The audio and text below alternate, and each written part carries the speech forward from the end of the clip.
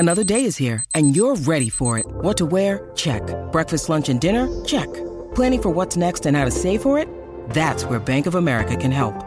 For your financial to-dos, Bank of America has experts ready to help get you closer to your goals. Get started at one of our local financial centers or 24/7 in our mobile banking app. Find a location near you at bankofamerica.com/talktous. What would you like the power to do? Mobile banking requires downloading the app and is only available for select devices. Message and data rates may apply. Bank of America N.A., member FDIC. Here's some tips for maintaining your Trex deck. Occasionally wash it with some soapy water or a pressure cleaner. Trex composite decking is low maintenance and won't fade, splinter or warp. Trex, the world's #1 decking brand. It's time to cast off on a new adventure. This is Real Adventures with Patrick Dangerfield and Aaron Habgood.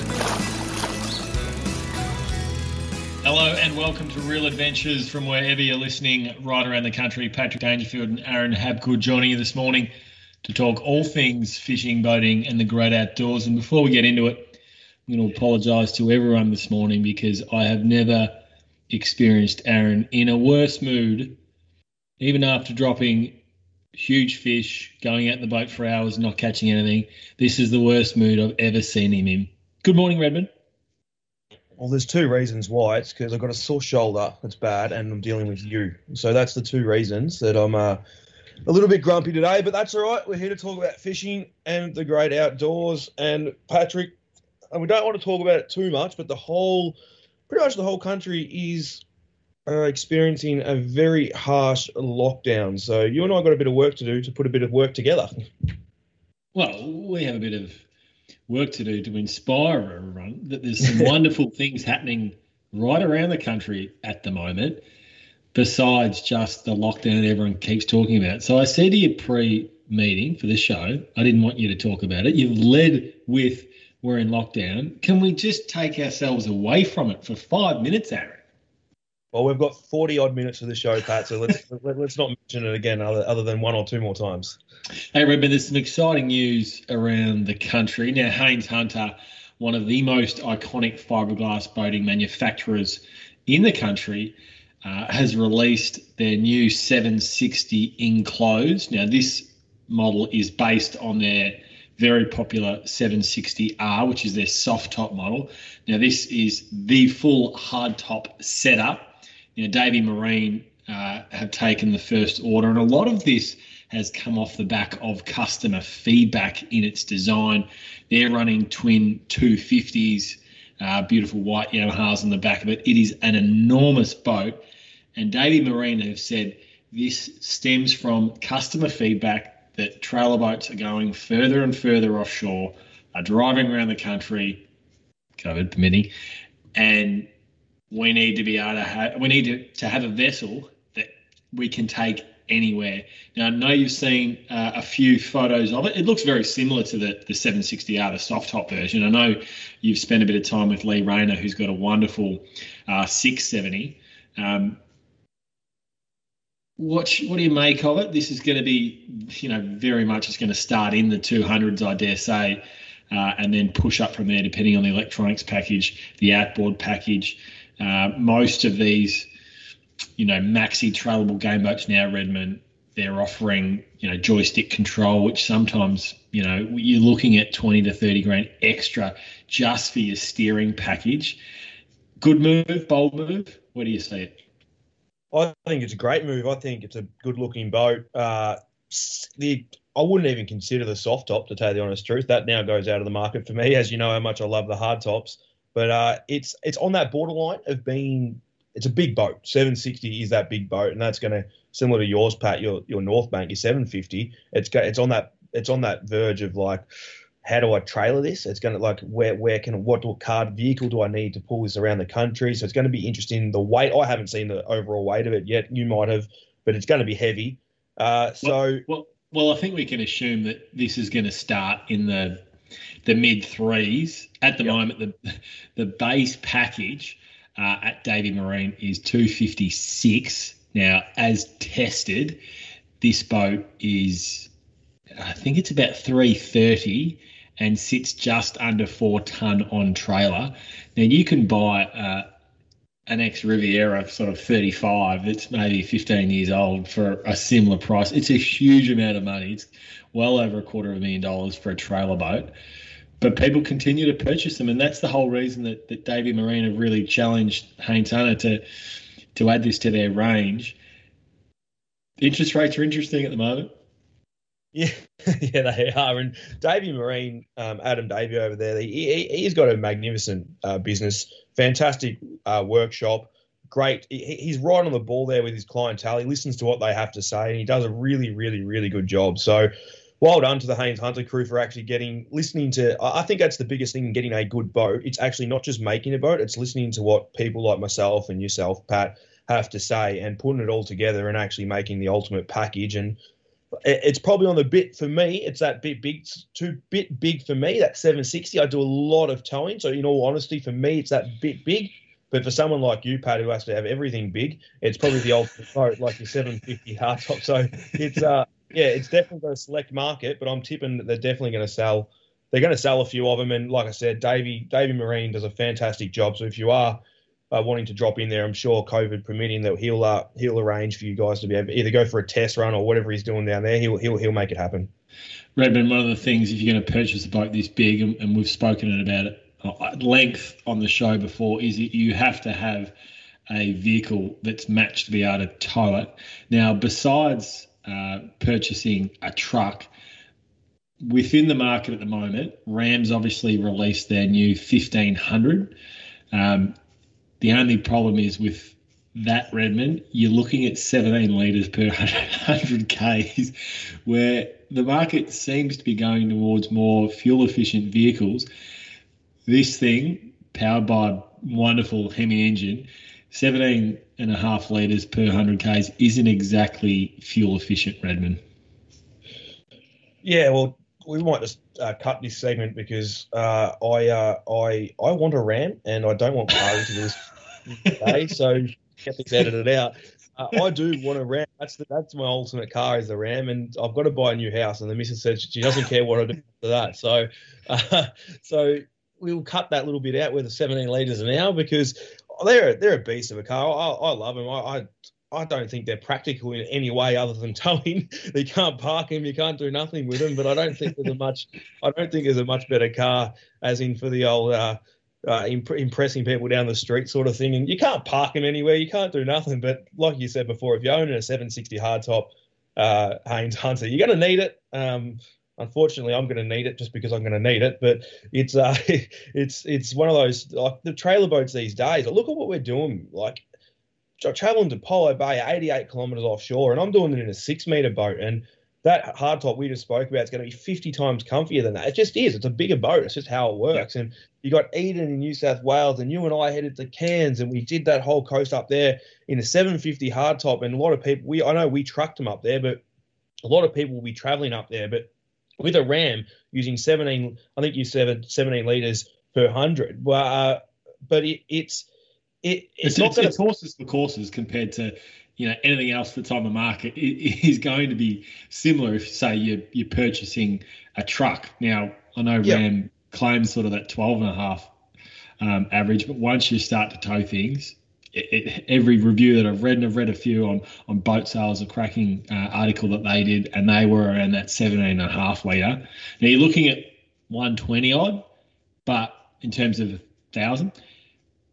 But Redmond, it's the only thing that'll tow 4.5 tons. And if you buy a Land Cruiser, you've got to get a tow pack. You've got to spend more and get it upgraded. And if you're buying a Land Cruiser now, you can't get anything less. I think they're $250,000 now for a Toyota Land Cruiser. They're the world's most expensive second-hand car. Same with Ranger Hilux, you're looking at the 3.5 ton towing. And what that doesn't, and what people sometimes forget, is that if you purchase that, Redmond, that 3.5, as soon as you step foot in it, your 70 kilos comes off it. So you're now 3.4. I step in it, there's 150 kilos comes off it. And then all of a sudden it eats into how much you're actually able to tow with these vehicles. So we just don't have a massive market compared to the US, where it's really competitive with obviously the Ford 150s and Raptors and those sorts of things. We don't have that competition just yet, which is what will eventually drive prices down. that's, I dare say, enough for fishing and outdoor news, though, Redmond. Let's have a little bit of a look around the country. There's been some really good, there's been some good captures, but it just hasn't been quite everywhere because we haven't been able to get off and fish.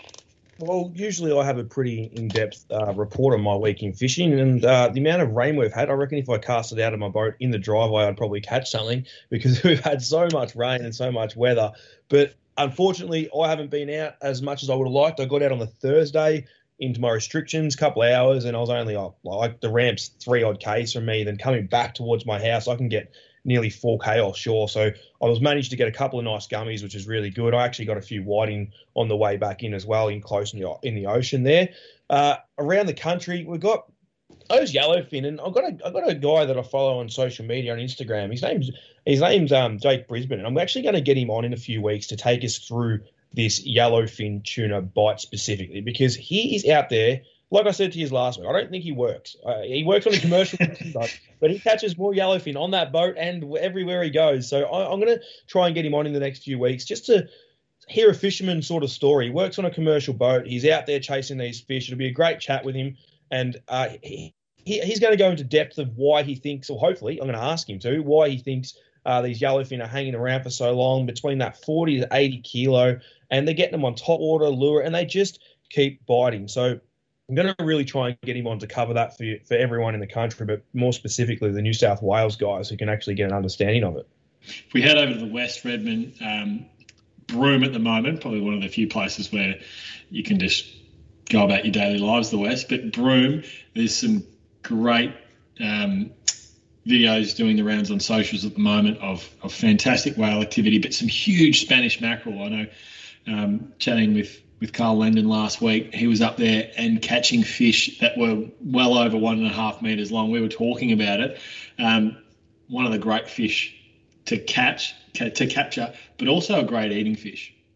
Yeah, I know you love eating them. We got a few when we were up north, and you made me clean all these fish for you to eat because how much you love the Spanish mackerel. But they're a great fish to catch. They're energetic, they're fun, they jump, you take the lures off, and they do all sorts of things. I know Al McGlashan fishing with a good friend of the show, Bomber Farrell, out of Groot Island, a couple of years maybe now, not even, and they literally took the lures off, the hooks off the lures, and they're literally having Spanish mackerel jump 10 metres out of the bloody water at times, like literally launching themselves out of the water, and just phenomenal fish to catch. You do need to run wire because they do have that super sharp teeth, so you've got to be pretty smart about how you crimp your wire, and there's certain knots you can do. The wire twist knot if you want to run them on deep divers. So they're one fish that I've only ever caught a handful of them, and I do want to land a big one. So it's definitely on my to-do list. And I know you pulled me away from New South Wales. I'm just going to throw just one more thing in there.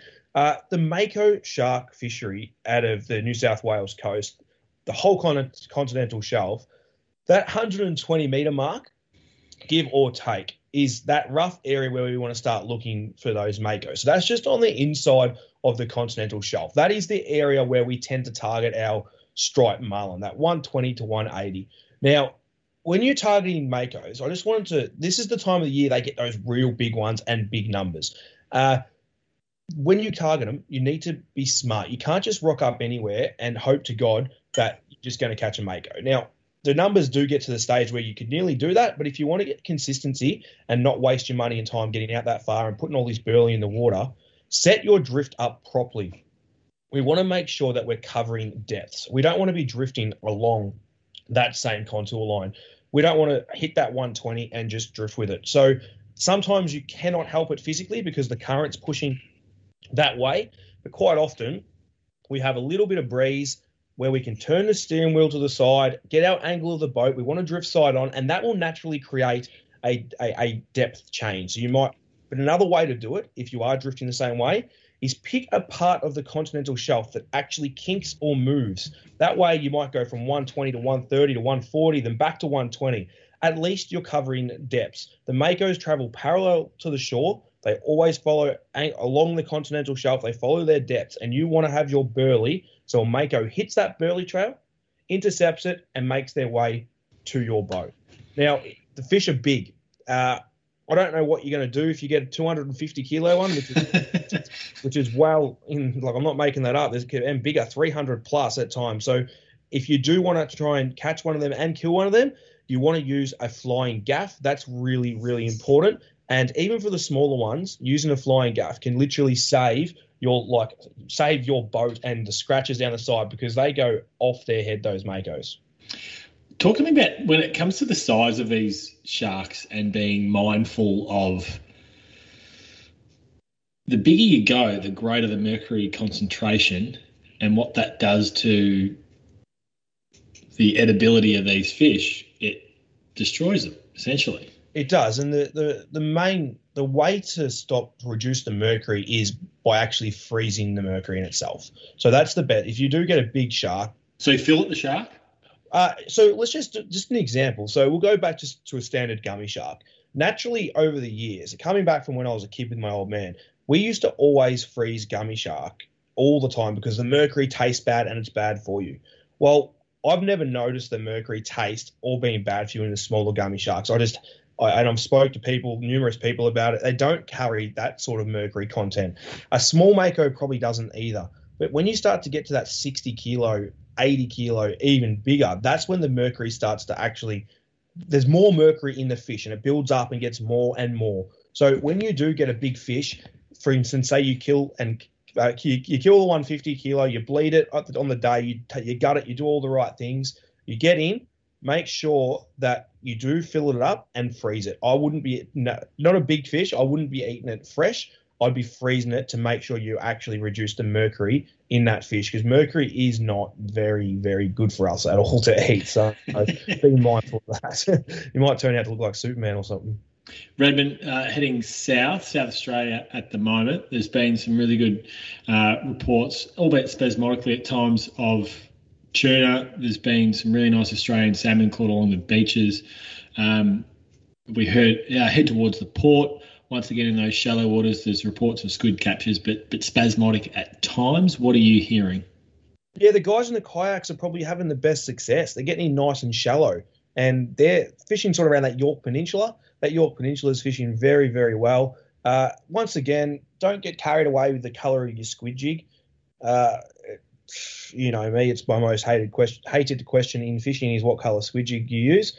Can't stand that question. It's about the fall of the squid jig. So if you're fishing in 2 meters of water in a kayak, you got to make sure the jig's not hitting the ground fast. You want to make sure it's having a nice sink rate through the water column and falling, so that squid has its best chance of grabbing it you want it falling longer.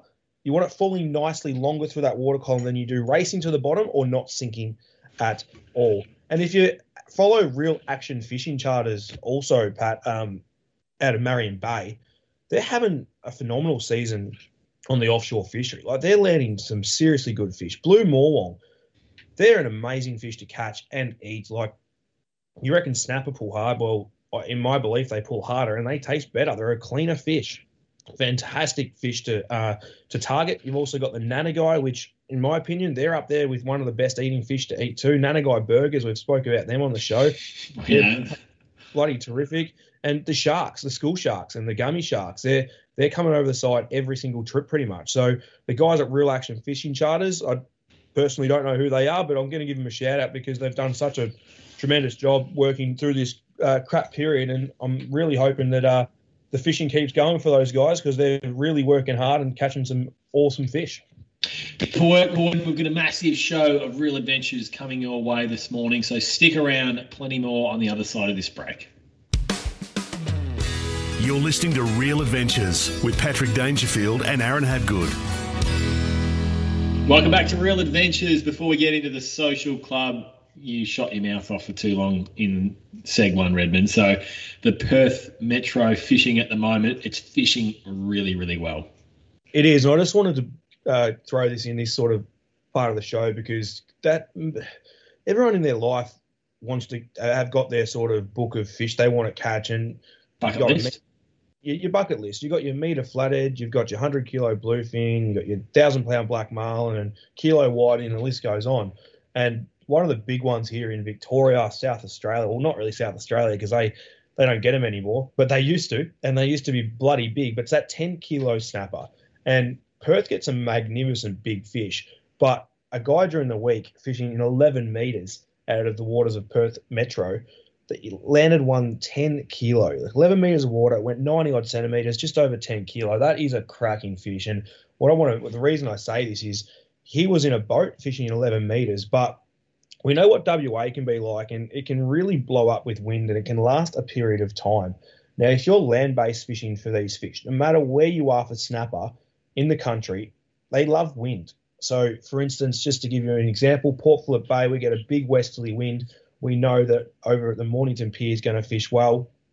Big northerly wind, St. Leonard's, anywhere where you can get that rough water in the shallows is going to work. And it's the same principle everywhere you fish. So let's head to WA. You get that big onshore breeze that comes in. Those fish will push in and feed. So don't think because you're a land-based fisher in WA that you haven't got a chance of landing a 10-kilo snapper.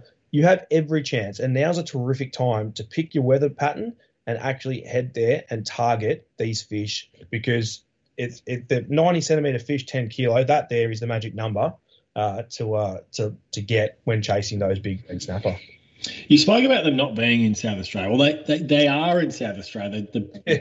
We obviously know the reason we can't fish for them is because of the regulation changes. That there is no fishing recreationally for snapper in South Australia because of how much they've been hammered by both, well, more commercial fishermen, but recreational fishermen as well. Now, that ban currently as it stands, now this is subject to change depending on the scientific data that they receive, is 2023.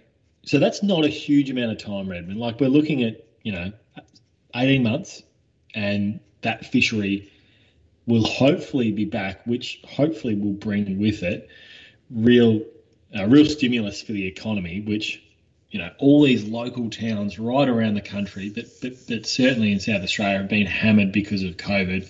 It was a double whammy hit because of the tourism that snapper fishing brings in. So all of a sudden, hopefully this little 3 window, which is, without a doubt, it will have felt in far, far longer for those that it's directly affected. But it should really stimulate, and hopefully it means we've got great fishing.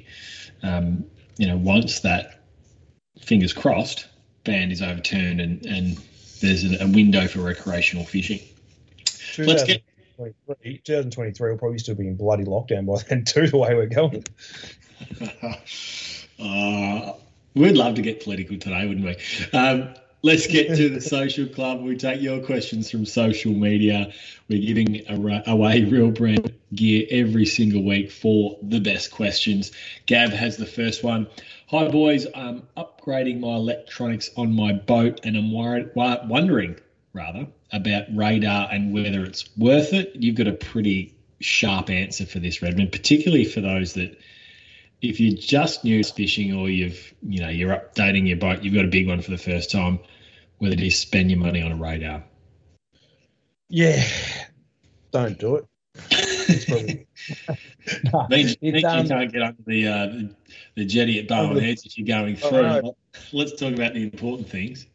It's the radar has its purpose, and they do a great job. They really do. They foggy or rain or through the night, they do have their purpose, but you're getting attacked by a nuclear submarine, those sorts of things. But other than that, I don't know. I'm not a massive radar person, and I think it's more of they're more like the times that I reckon I would have, if I would have used it, it wouldn't be like actually for safety purposes. It probably wouldn't even be once a year, but if that's going to save your life that once a year, then maybe, get it. But they're a lot of money. They can be upwards of $3,000 at times. There is the one that I would get if I was going to get it is it's a Garmin do like a bird range one. They actually pick up all your birds in the area. Now, I think that goes up to... That's the most important one, really. That's exactly my theory. Is if I can't get under the bridge, I need to be able to find those birds. So 20 kilometres is actually a fair range they give you at times. Like, it's a long, long way. So I don't know. Is it worth the money? I'm going to go with I would have one if it was worth the money, and I don't. So that's my answer. What's your thoughts on it? Because I know you like every single gadget that possibly is on a boat. Geez, they look good on top of the hard top. Did you ever use yours on your old 650 hard top? Did you ever use it? No. I just don't see the massive value in it. I don't know. Like I said, they do have their purpose, but I'm not a ship that's coming through the middle of the ocean at night. So I don't know. For me, it's a no, but if you've got extra money, $3,000 or plus, then go ahead and try and get under the Bowen River. I like this one. This is from Pete. Boys, my aluminium boat seems to be impossible to keep clean. These little dots keep appearing and it looks like corrosion. Please tell me it's not. The boat is 12 months old. I'm just going to leave that to you because you've had your fair share of dramas with this. No, I haven't. It's not corrosion, but Aaron, you've dealt with this with the Staby 2100 that you have. Now, I've got a Stabycraft 1550 Fisher, and I certainly get that salt wear on the exposed aluminium. You don't get it on the painted aluminium, but you do get it on the raw aluminium finish. Yeah. You can get rid of it, Redmond, but is it really worth it? It doesn't detract from any performance unless you don't like the look of it. Yeah, to get this, now you'll probably know the exact name for it. I used to know the name for it, like a scourer, like a scrubber, like the green one you get from the Safeway. So just go to look for a green one. Is that a good example? What are they called? It was a scourer. It had wire in it, and it was a light scrub of the actual corrosion in itself. Well, the white spots, we'll call it. That was the only way that I could get it to bring back to looking decent. It was the only way. Now, it's a hard work doing it. You're literally scrubbing like for a long period of time. I did it because the boat was meant to look brand new, I guess, because everyone was looking at it and whatnot. That was probably the main reason. I know you've got it. So if I was to get an aluminium boat, I would get it painted, what you mentioned before, as much as I possibly can, because it does not, like you said, it doesn't stick to the paint. So any aluminium boat you get that has raw aluminium is going to get salt marks on it. So paint as much as possible. I know your 1550's got a lot on it. Have you had a crack at using the green stuff, we'll call it, and actually bringing it back? No, because I didn't like the idea of scratching the surface of the boat. And once you start, like, when does it stop? It doesn't. Stop it from the very beginning, or at least for as long as you can stand. You have to dry the boat with a towel after you've been out there, you've cleaned it down, because it's those drying marks. So it's really one of those things. It's one of those idiosyncrasies that are stuck to live if you're going to buy an aluminium boat. So, Pete, unfortunately, just learn to live with it, because it takes too much time, and let's be honest, we're not all going to, and I'll have all the time in the world in order to sort of look after those sorts of things. Now, Redmond, our winner for this week is Serge Abdillah. Now, I'm going to paraphrase this question. So, Serge, you've won yourself some real brand gear, so send us a direct message and we'll send it out to you. But the message is rather long. It's just sort of Lord of the Rings sort of action. But paraphrasing, Serge has got himself a new Ocean Master 5.4, hull only, and he's going to set it up himself. He's pretty handy. He's going to do the wiring himself. He's looking at a 135 four-stroke.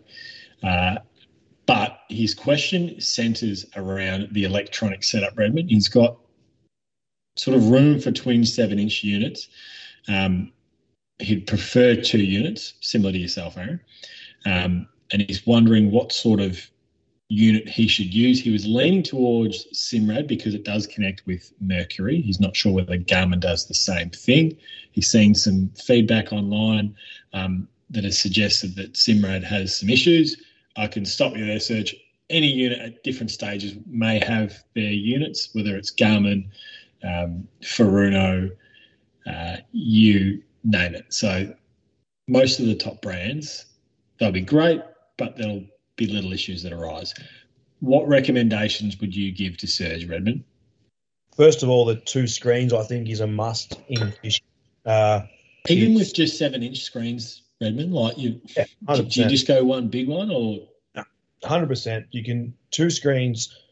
I've been on a lot of boats, and one screen, just for instance, if I mark up a barrel on one screen, you're pausing the screen and you're going back and you're just going, like, trying to do different things. Like 2 screens, you can do your sounder and your chart. You've got 2 options that are just simple and clean. So you don't like the idea of having the split screen? It's still just too difficult to work between the 2? Oh, it's not as too difficult. It's just nowhere near as convenient. So if you can afford to get the other, if you would sell for me a single 12-inch screen or two 7-inches, I know that I'd take the two 7-inches. Now in my boat, I could fit I think I could fit up to 12, maybe even a 16. And I chose to go two 10s in mine. I think it was 16 I could fit in mine, and I went two 10-inches because it's just practical. There's just two screens there. You can do what you want to do on the GPS. You can do what you want to do on the sounder, and you're not going back through pages. And like I said, this sounds picky and whatnot, but when you do this every day, like myself, and Serge might do it, a lot of it too, is it just makes your life that much easier and more convenient. And for the Garmin side of it, I've obviously used Garmin. I love my units. I think Garmin have come a long way from where they were in the Chartporter units, and from my experience with them, they've got everything. Like lives, they've got all different transducers that he wants. They've got live scope, structure scan, side scan. You've got all different transducers to match the fishing that you do. So for me, I'd have to recommend Garmin because I use them. I like them. I can't fault them, but also I don't think you're going to be disappointed if you do go Simrad either. They're a great unit. They do the job really, really well, but for me, I've got my head around Garmin at the minute really good. I know the ins and outs of it. And once you do learn that unit, that's when you will probably favour something. So if you speak to someone that only uses Furuno, I can guarantee you that Furuno is the best unit. And if you speak to someone that uses just a specific brand in anything in life, that's the brand that they're always going to recommend, and that's better than any other brand. So it's up to you on what you want to have a crack at. Beautiful work, Redmond. That wraps up our social club. If you've got a question for Aaron or I, make sure you shoot it into our Real Adventures socials, or better yet, download our Real Adventures app. It's free to download from wherever you're downloading your apps. Gearing up for Dometic. Always stay relaxed and hydrated wherever your adventure takes you with Dometic's rugged drinkware. It's time for gearing up for Dometic. Enjoy the great outdoors with all the comforts of home with Dometic. Now, our special guest for the show this morning, Redmond, is Nick Duggan from Hook, Line and Sinker, but we may be introducing him as Australia's next Prime Minister once he changes a few of the regulations around fishing and gets us fishing right around the country. Morning, Nick. Thanks for joining us this morning. Danger, Red. Great to be with you guys. Hope you're bearing up all right under the current circumstances. Might be time to think about moving to Tasmania for you blokes. Now, if you take charge, then I reckon I might actually come over there and spend some time because there's not much to do over here. No, there's we're all going well down here, but not wishing to rub any of that in. Just hope everyone's going okay. Now, Nick, there's been a big change with you because you have gone into politics now, and I've seen this with the footy industry. You have those that cover the game as special comments experts, and then all of a sudden they're sitting on club boards and they can't necessarily always call it as they see it. How much is this going to affect the tomfoolery that sometimes happens with the show that we all love, Hook, Line and Sinker? Because there's a fair bit of piss-taking that happens, let's be honest. Does your new position change? There is nobody, I suspect, better equipped to speak on this issue than yourself as, what are you, president of the AFL Players Association, which is a far more high-profile role than mine as the newly elected member for Windermere down here in Tassie. Will it change? Will I become an automaton and a political weasel words man? Look, hopefully not, mate. Hopefully not. I think probably the reason I was fortunate enough to be elected was that people would hope that I would continue to speak my mind and, keep having a crack and protecting the Tasmanian way of life and our culture and the reason that people, like to live here and stuff. So, I don't know. I might have to stop saying bad things about Kiwi backpackers and stuff like that. But otherwise, I think it'll be business as usual. Just into Parliament wearing waders. That would be a wonderful picture for us all to see. Now, this year is 21 years of Hook, Line and Sinker. And over the years, you've provided plenty of light entertainment for us all, whether it be catching wonderful fish, restoring boats, I have to mention the fact that the boat dropped off the trailer before it got in the water. Like, I think it's something that we can all relate to, and I think that's what makes the show so popular, because it's not trying to be perfect. It's an example of what many of us experience every time we go out and go fishing.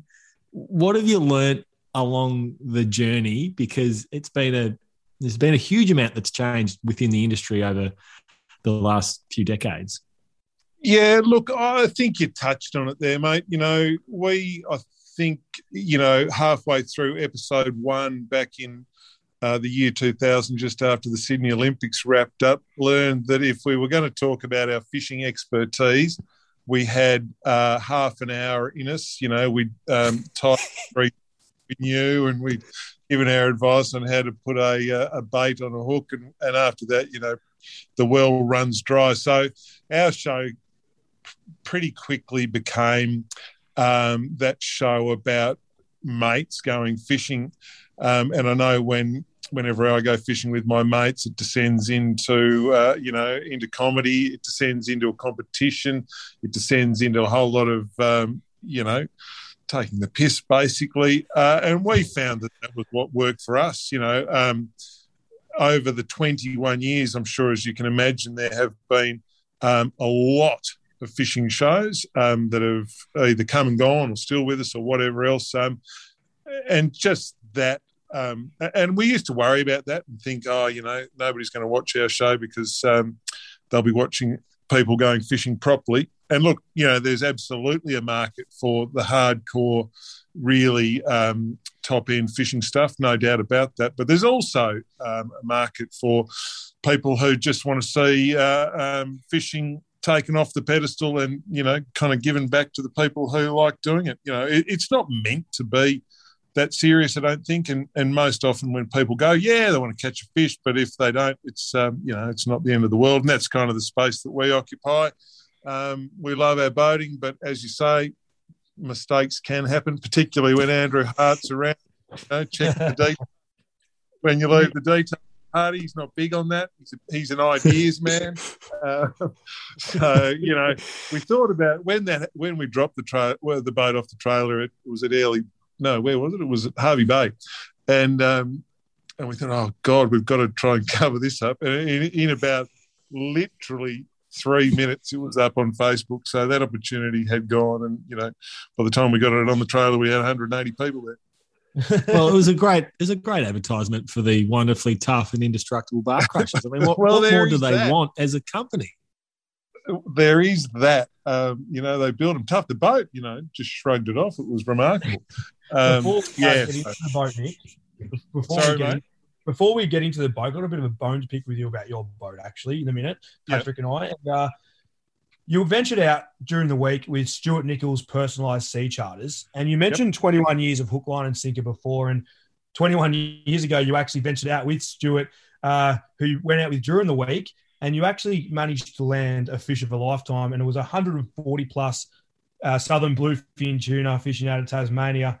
Take us through that whole trip, and you thought by the end of the day that you were going to be nearly donuts, so take us through that as well.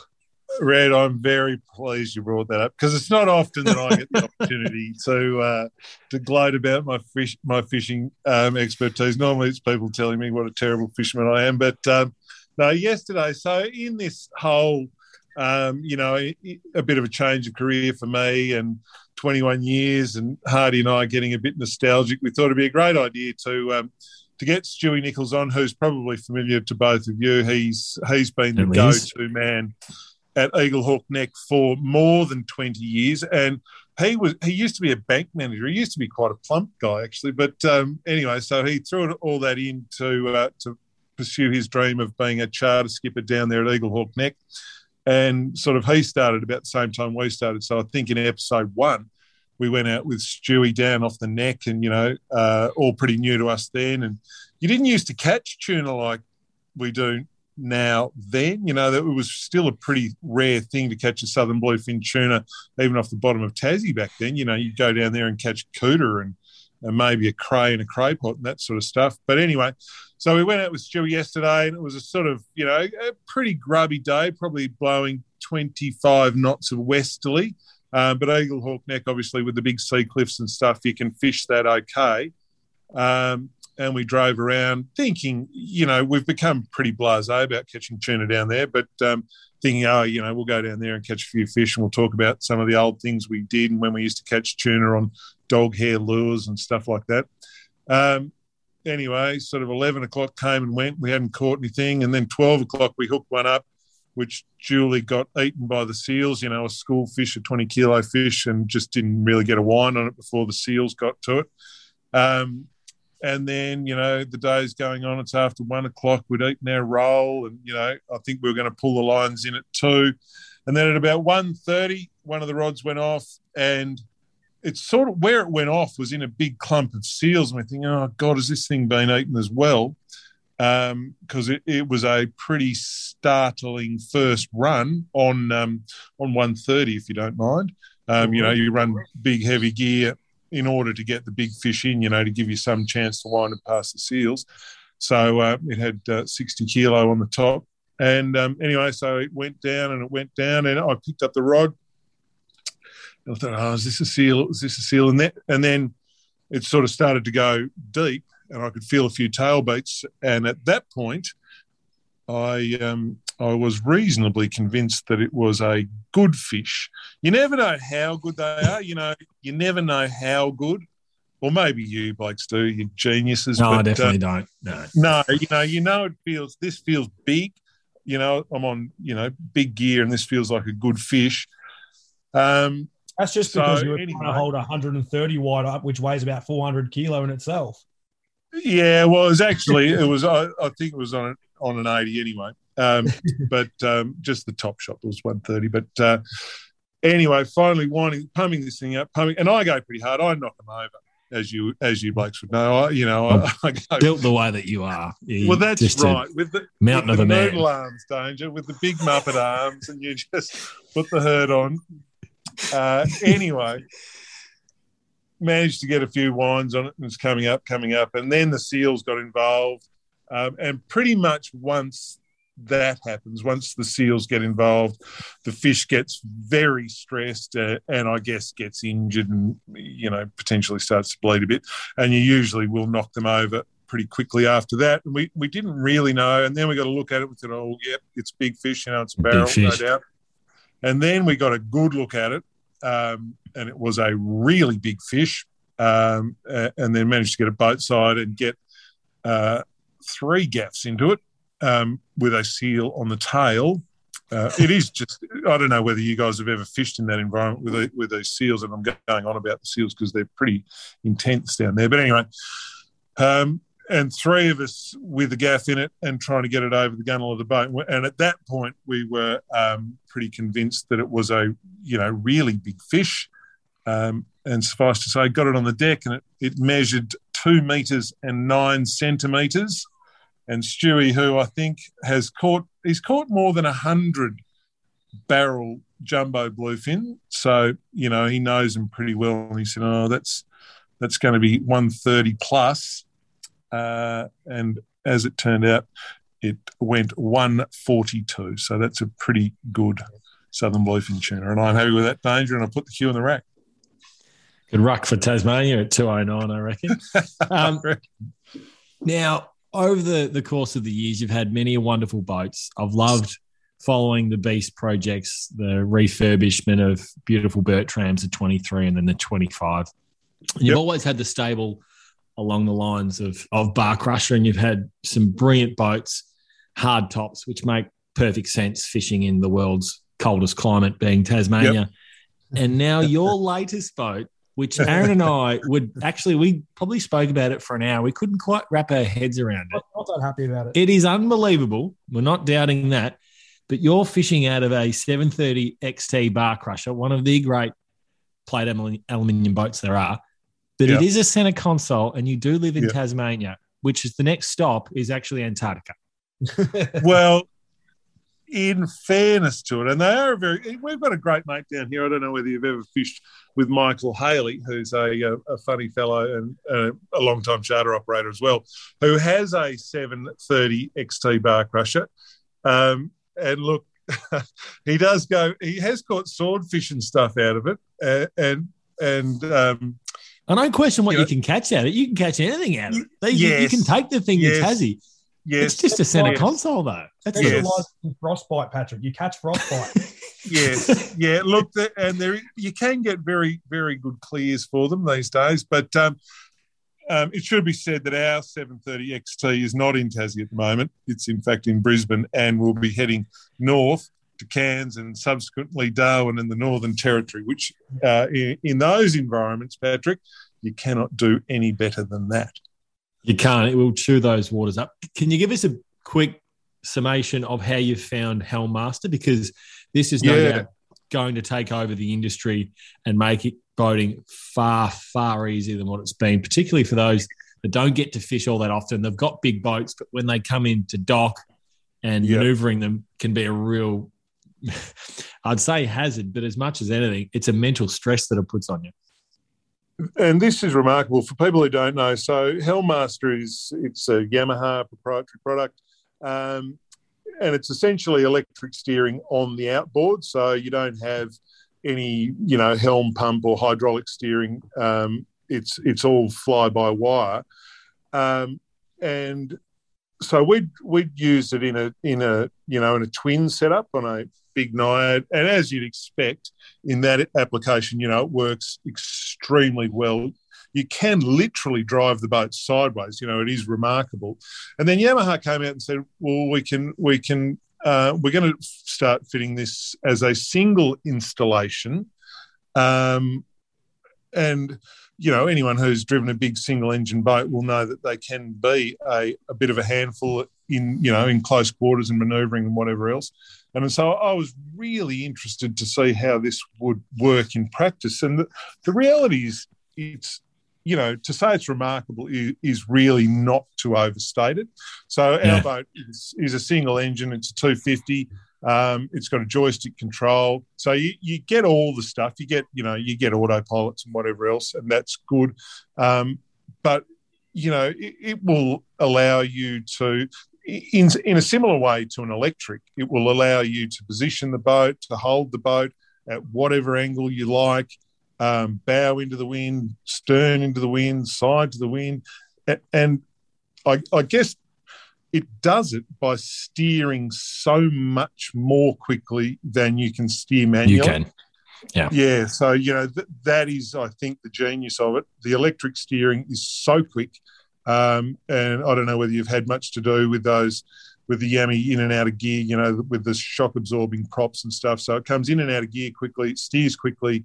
And it is just an extraordinary bit of kit, in a single engine installation, quite remarkable. So for people who are, who like this sort of stuff, it's a reasonable whack. Don't get me wrong, it costs a few bucks to have your boat fitted with Helmmaster, but it can be retrofitted to, I think, any of the fly-by-wire big horsepower Yamahas. And man, it is, you call stuff game changer. This is game-changing technology. It's remarkable.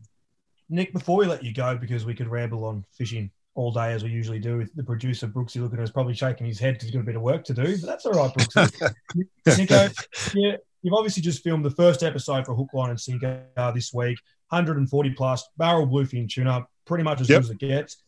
A little bit tougher with COVID, where you can be, where you can't be and whatnot, but what can we expect, as much as you can give us, what can we expect we're going to see from Hook, Line and Sinker over this next season of season 22?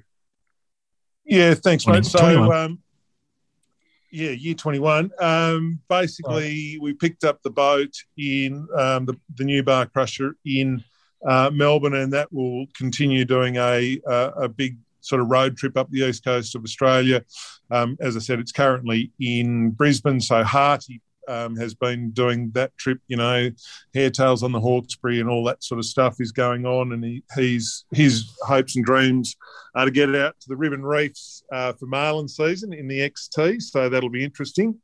I will be somewhat truncated in what I can do in terms of big interstate trips, just because of my new job. Minister of Australia for those playing at home. That's exactly right. Being new Prime Minister of Australia. Yep. The member. delivering results. I can't wait to see how hard he refers to you this next season on air. That's going to be the price of admission in itself. But obviously, we will continue our our Project Boat sort of program that we run. So that's a big part of what we do. So I think this year we've got the Dinghy Wars Australia Danger. I know you're a big man on the small boat scene. I don't even know that, but a lot of people are. Kids, we get them out. So we've got a Dinghy Wars. I genuinely start when it comes to refurbishing of a boat.